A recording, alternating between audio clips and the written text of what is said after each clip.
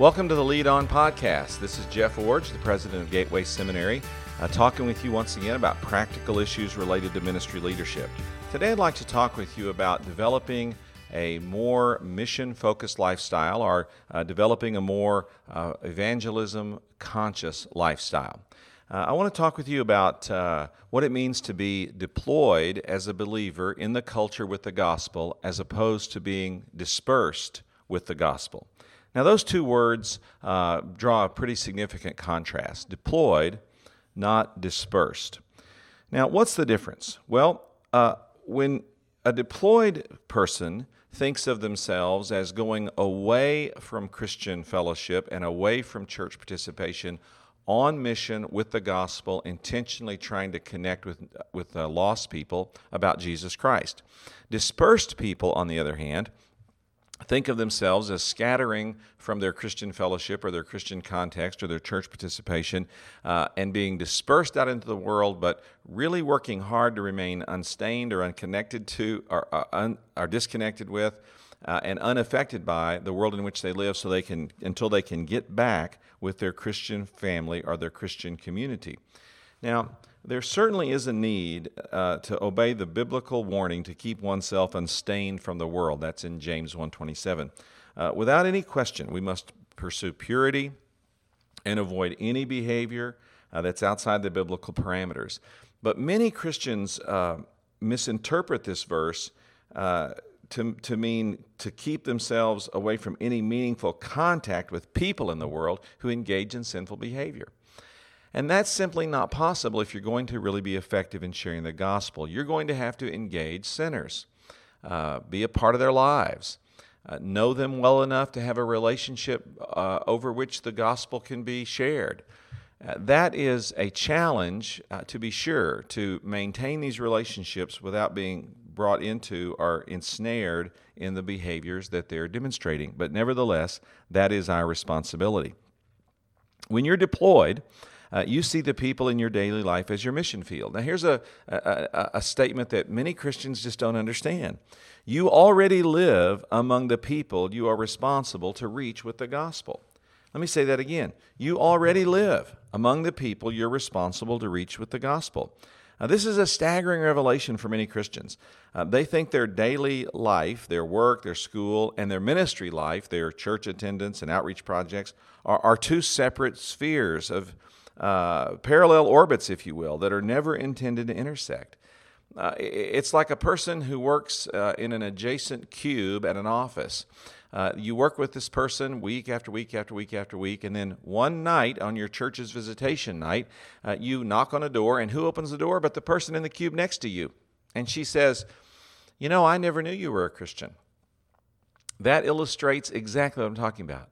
You see your evangelism responsibility as going out on a weeknight program or going out on behalf of your church, but never thinking about your evangelism responsibility as being developing a relationship with the person in the cube next to you so that you have the opportunity to and you take advantage of that opportunity and actually share the gospel. It seems absurd, but many Christians make this kind of difference between their ministry world and their everyday world. But really, the fact is that God has placed you in the context where you're currently living with the responsibility to share the gospel in that context with the people who are all around you, and that's the opportunity that every single believer has. Now, how do you live a more deployed lifestyle? In other words, how do you stop thinking of yourself as dispersed, meaning that you're scattered from your Christian friends, your Christian community, your church participation, and you have to keep yourself unstained from anything in the world and disconnected from everyone in the world until you can get back to the safety of your Christian community? How do you avoid that kind of thinking and instead change your mindset so that you see yourself as being deployed?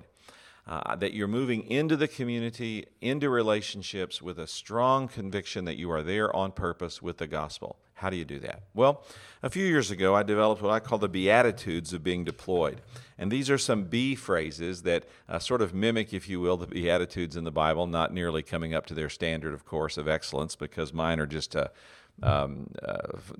mine. They're not anything related to the inspiration of Scripture, but nevertheless, following the same pattern, what does it mean to have the Beatitudes of being deployed? Well, the first one is this: Be engaged. Be engaged. When you're with people, particularly lost people in your community, are you really with them? Are you fully engaged with them? Or are you distracted by other tasks or other priorities while you're with them? Do people just become part of the wallpaper of life, or are they really three-dimensional parts of your experience and your existence? A few years ago, a friend heard me teaching on these themes, and he heard me use the illustration of our family's involvement over the years in youth sports. Now, while our children were growing up, they were involved in all kinds of sporting events and activities, and so our family was kind of a sports family, which meant that we were constantly going to either a practice or a ball game or a team event of some kind.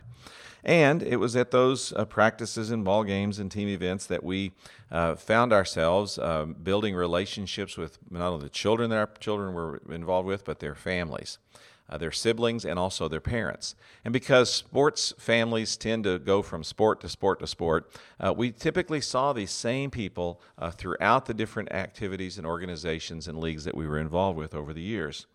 And so it was natural for us to build relationships with them. And I have story after story after story of people that we met through youth sports who came to faith in Christ, were baptized, became part of our church, or were otherwise impacted by the gospel.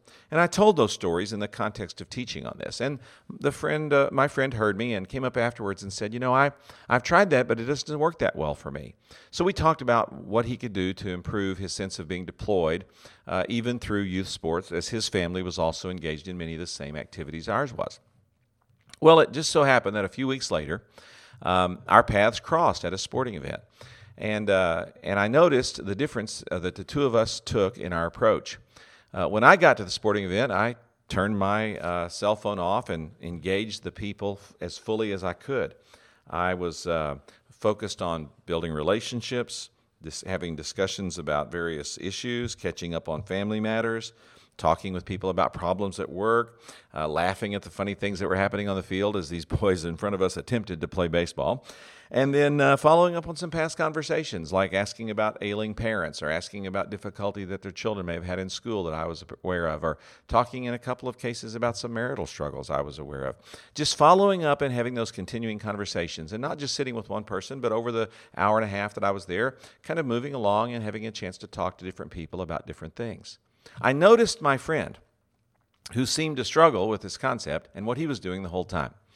He was mostly behind the bleachers, pacing back and forth, talking on his cell phone, making call after call and dealing with important matter after important matter. So later, we had a chance to talk about that, and I was able to help him understand that maybe the reason that he wasn't having any results in reaching out to people with the gospel in the context of the sporting events was that he really wasn't fully engaged in that task while he was there. He saw being there as an interruption to his schedule. He had very important things he had to get done, and perhaps they were important. I'm not faulting him. I'm just simply saying that there's no possible way that he's going to be deployed among those people at that event if he doesn't turn the phone off and start striking up conversations, immersing himself in people's interests, and getting involved in their lives on terms that they understand.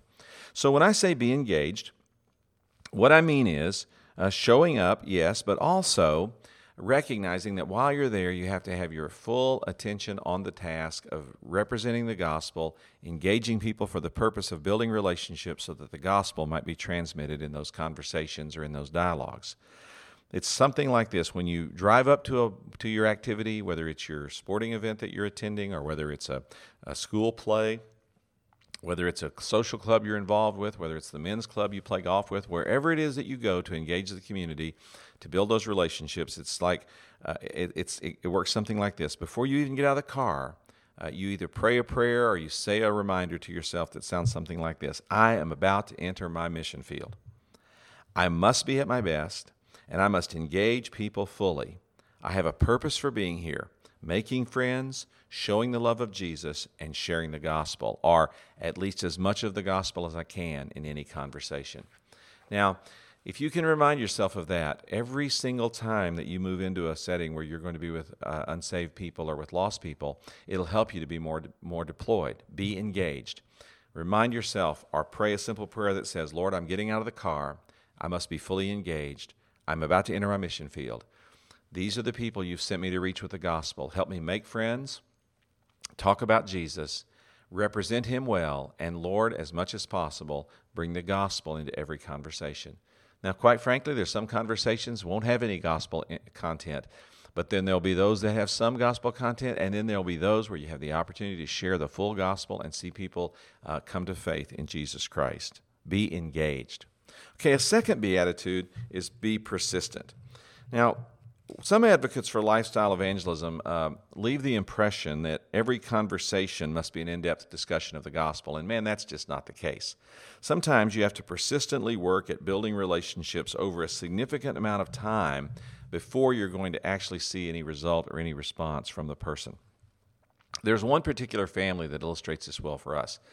Back in the day, we coached a t-ball team together. And after the season was over, we had made pretty good friends with the coach that we were working with. And since we were brand new in the community, and these were some of our first friends, we had worked really hard at building that relationship. So at the end of the season, the other couple actually said to us, "Would you like to come over to our house? We'd like to have a little cookout to celebrate the end of the year and to celebrate all we were able to accomplish, and let our kids swim together in our little pool and also just get to know each other better since you're new in the community." Well, man, that was awesome for us. We were so excited because, here we were, young church planters trying to reach people, trying to build relationships. And here in just a few short weeks, we had made a good enough friend that they were inviting us to their house. And so how awesome that was. So we went for the party. And during the time of eating together, the woman asked me this question. She said, "Hey, I heard you came out here to Oregon to plant a church or something. Is that right?" And I said to myself, wow, this is exactly what I was hoping would happen. She's open to the gospel. She's open to hearing why we're here and what we're doing. And so I just poured it all out. I told about why we had moved and what we were about and how important the gospel was in our lives. And then I shared the gospel with her and with her family. And they just sat there listening politely, not interrupting my rather extended monologue. And when I got to the end, she said almost these exact words. She said, "So, you came out here to Oregon to save all us stupid pagans, right?" Well, that cut me to my soul because in my excitement, I guess some arrogance had bleeded through, that I somehow communicated that I had come out to Oregon to save the stupid pagans. Well, I started backpedaling fast and tried to explain, no, that wasn't why we'd come at all. We came because we really care about people, we really believe the gospel, we really think it's a better way of life, etc. And she recognized how awkward the situation had become and assured me that she wasn't offended by what I had said, that she was just poking a little fun at my religious zeal, as she called it. And so we finished that time together, and when we left that night, I thought, man, we will never see these people again. How wrong I was. This family became friends of ours, and that friendship lasted now lasted for more than 20 years while we lived in Oregon. We had many opportunities to be in their home. They attended our church on many occasions. I shared the gospel with them, and at a point in time, the woman actually indicated to me that she felt she had prayed and committed her life to Jesus Christ. Her husband never really made that kind of commitment, but nevertheless, we maintained the friendship, even in the awkwardness of one of them wanting to make a commitment and the other one not wanting to make a commitment. And this went on for years and years and years, and in fact, it's still going on today. We still have a long-distance relationship with this family that all started with a very awkward conversation that resulted in an apology and an explanation and a willingness to try to keep going with our relationship. And now, all these years later, we've persistently stayed with them for the purpose of continuing to try to get the gospel into their lives. So be engaged and be persistent. Third, be sensitive. Now, knowing when to share the gospel or even bring the gospel into the conversation is sometimes really challenging. It's hard because if you have an ongoing relationship with someone that you see every day at work, or you see every other day at a ball practice, or you see periodically at a social event or a social club you're a part of, it's really challenging to know exactly when to bring the gospel into the conversation. I think of one friend of mine that I met through umpiring. We met through umpiring, and we umpired together every spring and every summer, and then we wouldn't see each other for 6 months, and we'd pick back up and umpire again together the following season. And this went on for several years. And over the time of my getting to know him through umpiring, I learned a lot of details about his life. I learned that he had had a difficult marriage, that he was actually separated from his wife and had been not yet divorced, but had a long, extended separation. I learned that he had served in the military, and he bore some emotional scars from the battles that he had been in and the things he had experienced there. I also learned that he had a praying grandmother who loved the Lord and prayed for him and spoke to him often about his need for commitment to Jesus. And so over the years, all of these different details emerged, and when it came time, when it was coming time for me to leave Oregon and move to California, I knew that my opportunity to have these ongoing conversations with him was going to come to a close. So I invited him out to lunch one day and said, I'd like to talk with you, not just about our lives together in umpiring that we've shared over these years, but I'd like to talk to you also about just your personal life and maybe some things about that are important to me. And he agreed to meet with me. So we went out for a barbecue lunch, and we were able to kind of bring a closure to our umpiring time together and celebrate mutually how much we'd enjoyed working together over the years. And then I was able to share the gospel with him, and he was very receptive that day. He listened intently. He wanted to hear what I had to say. It was the right moment, right time, right place, but he still was not willing to commit himself to Jesus Christ. You know, that's one of the things I want to communicate in this podcast. Being a deployed Christian means that you're out there with people, building relationships, sharing the gospel, engaging them fully, being persistent in the relationship, and then at the right moment, in the right way, at the right time, boldly sharing the gospel, laying it out for them. And then sometimes, I want you to hear me say this, sometimes the gospel's not received.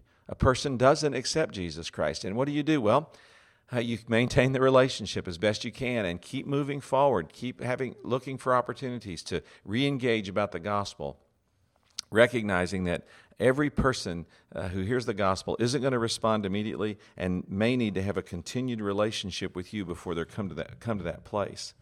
Now, it's hard to know when to share the gospel, but it's also easy to hide behind what I call the waiting for the right time excuse. Waiting for the right time often is used as an excuse to never get around to communicating the gospel. You know, my perspective is every time I'm with someone that's not a Christian and I'm thinking about how I can get the gospel to them, that I want to go as far as I can in that conversation with the gospel. And sometimes that's not very far, but other times it's all the way to sharing the full gospel message.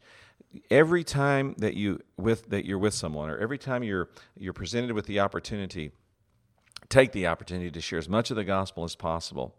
You know, it's interesting that sometimes people will respond to the gospel the first time they hear it. I know that, as far as I know, the first time I heard the full gospel message, I responded to the gospel. Now, I may have heard little snippets of it before that, but I know the first time I really heard it, I was ready to respond. But I know other times I've shared with people on multiple occasions, and they've still not yet responded to the gospel. So we have to be sensitive to know when to share the gospel, and then when people respond or not, sensitive to know how to continue their relationship so that we can maintain the witness, and that when a person rejects the gospel, we don't let them feel like that they've rejected us, or we certainly don't reject them or end our relationship over that conversation. Well, another thing that's related to this, another beatitude, is be bold. Now, I want you to avoid being crass or rude or arrogant, but I do want you to be intentional. I want you to be bold, to recognize that you have to step up and speak up when it comes to the gospel. This is hard sometimes because we're afraid. We're afraid of rejection personally. We're afraid of the gospel being rejected and what that might mean in the life of the person we're talking with. We're afraid of losing face or being embarrassed. We're afraid of offending people or of in some way putting them on the spot in a way that makes them uncomfortable. I recognize there are all kinds of fears that plague us when it comes to sharing the gospel, but we have to be bold. We have to recognize that the gospel has to be shared and that we are responsible to do it. And we have to recognize that in the right moment, in the right way, at the right time, we still have to step up and speak up. And so don't be afraid to share the gospel. Be bold. And then another beatitude is be contagious. Now, what do I mean by that? Well, being contagious means that you share the gospel with people that you know in ways that you feel comfortable, and in a context where there's a mutual sense of ease and of comfort. For example, I've always been comfortable around baseball people and around athletes in general. And so because of my children being involved in sports and because of my being involved in sports, I have a natural affinity for people that are in the sports community. But maybe that's not who you are. Maybe you find yourself in other communities where you have opportunity to share the gospel. One of my favorite stories is of a former employee who was into Civil War reenactment. This person had full uniforms, full props, and was a part of a pretty significant club that put on these different reenactments, and they're really kind of plays that they staged that helped to bring history to life. Frankly, I always thought it was a little bit unusual, if not even a little bit weird. But she probably felt the same way about my sports friends and my sports connections. But in her context, she had developed a relationship so that in that group, they had regular devotionals. They had worship services when they did the enactments on Sundays. They even had the person who was playing the chaplain in the armies that they were enacting that was actually a ministry leader who led not reenacted chapels, but real chapels for the people that were involved. I know another guy that's really into hunting. And a number of men in his church are into hunting. So every year during hunting season, they have something called elk camp. And what they do is they go out into the woods and they create a campsite and they stock it up with coffee and food and other things for 2 weeks. And they publicize this widely in the hunting community through social media and through signs in gun stores and through other places that the elk camp sponsored by this particular men's ministry is going to be open for the 2 weeks. And anyone who's hunting in that area is welcome to come by. And when those men come by, there's always coffee, there's food, there's conversation about hunting and about the events of the day. And then every evening around the campfire, there's a Bible lesson, there's prayer, and there's mutual conversation about what it means to live the Christian life as an outdoorsman. And what's amazing is this group's been doing this for a number of years. What's amazing is dozens and dozens and dozens of men will filter through elk camp one or more nights as they hunt by horseback in these remote regions up in northern Idaho. That's another affinity, another way of just simply being contagious with the gospel. So whether it's sports friends or whether it's Civil War reenactment or whether it's an elk camp for hunters, whatever it is, find your way of connecting with your community. And when you do it naturally and spontaneously, you'll find an ease with people that enables the gospel to flow more fully and more easily in those relationships. So, beatitudes of what it means to be deployed. You want to be engaged. You want to be persistent. You want to be bold. You want to be contagious. You want to live out these Beatitudes in such a way that you are able to be deployed with the gospel of Jesus Christ. Now you say, well, that all sounds good, Jeff, but I just don't have that many non-Christian friends. I'm so caught up with my Christian friends and my Christian activities and my Christian leadership responsibilities that, frankly, I'm just not plugged into people like you're describing. Well, let me give you 3 quick suggestions of how to fix that. The first thing is, you may need to attend fewer church activities and you may need to spend less time with your Christian friends. Now, please understand that you must make a foundational decision that essential church participation is non-negotiable and maintaining Christian friendships is vital. It is not possible to live an effective Christian life cut off from Christian fellowship or Christian friends. I'm not suggesting that in the least. What I am asking you to consider is more balance. Yes, you need church activities, and yes, you need Christian friends, but you also need to be plugged into the community in such a way that you're building relationships with unbelievers. Second, you have to choose to invest time with unbelievers. Don't see your relationships at work or in your social activities or in your neighborhood. Don't see those as a place where you parachute in, try to stay uncontaminated by anyone in that context, and then get back to the Christians as safely and quickly as possible. No, choose to invest time in unbelievers, to see yourself as being deployed among them for the purpose of reaching them with the gospel. And then third, change your attitude toward unbelievers. If you see unbelievers as objects of mission or prospects or targets, believe me, they will not want to be friends with you. No one wants to be considered a prospect or an object of mission or a target. They want to be perceived as friends. They want to be known as people. And so change your attitude toward unbelievers and see them as people who are in need of the gospel, people that you want to be friends with, people that you'd like to share life with, and in doing so, they'll sense your attitude and they'll be more open to a gospel witness from you. Well, today I've challenged you to live more deployed, not dispersed, to put these Beatitudes into practice, to be engaged, be persistent, be bold, be contagious, to find yourself out there on mission with the gospel, to be intentional about what you're doing. And you say, well, I'm not really that connected with the unsaved community. I'm not really that connected with unbelievers. I'm out there, but I'm not really connected. Well, first, you may have to disengage from some of your Christian activity and fellowship in order to really invest more time with unbelievers. You have to work hard at doing that so that when you're with them, you're really with them, not just parachuted in, but really deployed among them and seeking to build those relationships and make those connections that the gospel can flow from you to them. And then really watch your attitude. These people that we're trying to reach are not objects of mission. They're not prospects. They're not targets. These are people that God loves, Jesus died for, and we have a responsibility to reach. So today, let's make a determined commitment to be more deployed, not just dispersed. And as we're doing that, we'll model what it means to effectively lead as Christian evangelists and as Christian witnesses. And that's a big part of what it means to lead on.